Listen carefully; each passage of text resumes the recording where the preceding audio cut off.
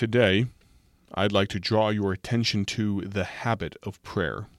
I know in my own life, so often I get sucked into this idea that prayer is just an exercise, almost like working out in the morning and then not thinking about it until the next morning when you have to wake up and put your sneakers on. No, prayer is something that requires an attitude. Pray without ceasing, the Bible tells us. We pick up here E.M. Bounds' book, Purpose in Prayer, chapter number 4. When we acquire the habit of prayer, we enter into a new atmosphere. "Do you expect to go to heaven?" asked someone of a devout Scotsman.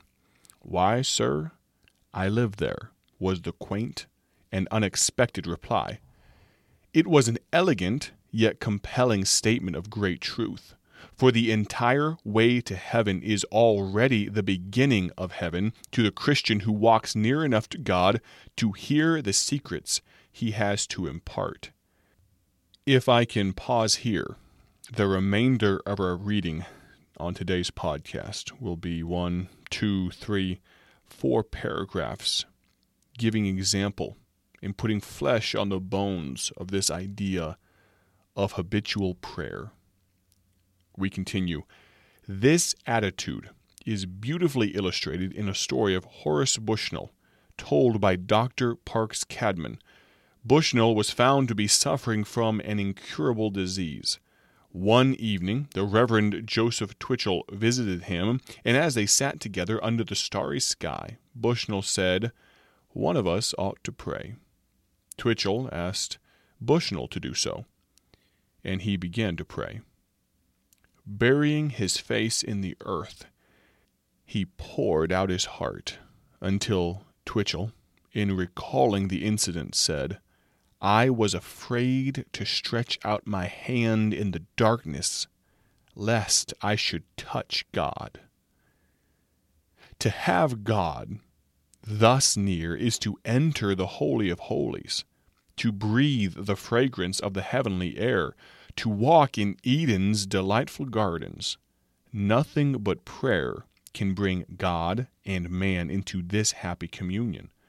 That was the experience of Samuel Rutherford, just as it is the experience of everyone who passes through the same gateway.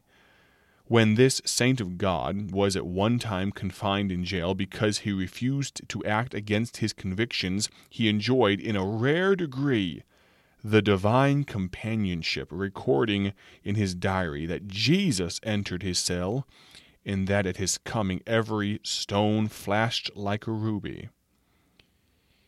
Many others have borne witness to that same sweet fellowship. When prayer had become the one habit of life that meant more than anything else to them. David Livingstone lived in the realm of prayer and knew its gracious influence. It was his habit every birthday to write a prayer, and on the next to the last birthday of all in his life, this was his prayer: "O Divine One, I have not loved you earnestly, deeply, sincerely enough. Grant, I pray you, that before this year is ended I may have finished my task."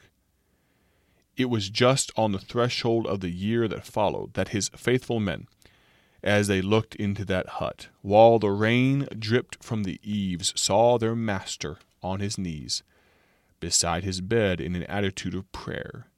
He had died on his knees in prayer. Stonewall Jackson was a man of prayer.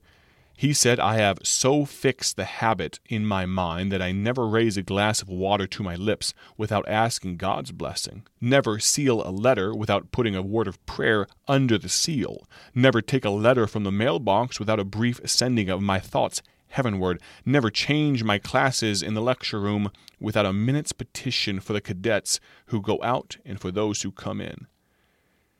We close with this.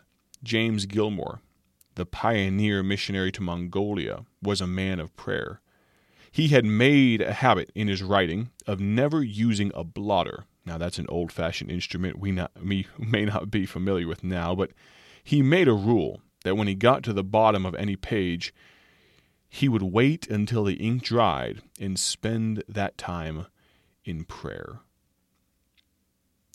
Before we open social media, before we hit send on an email, while we wait for the microwave so quickly to dispense the hot contents that we put in there moments ago, do we have a habit and attitude of prayer?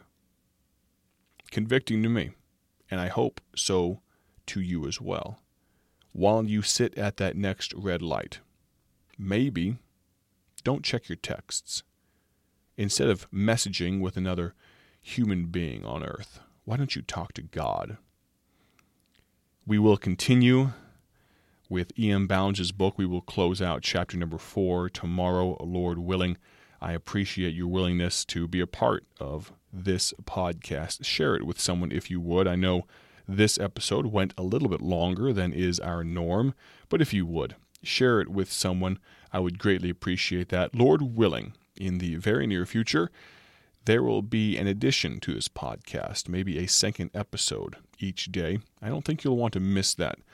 Another book that has been a great help to me. We will continue with E.M. Bounds' book, but I'm going to add one more if the Lord would allow. Thank you so much for listening. God bless.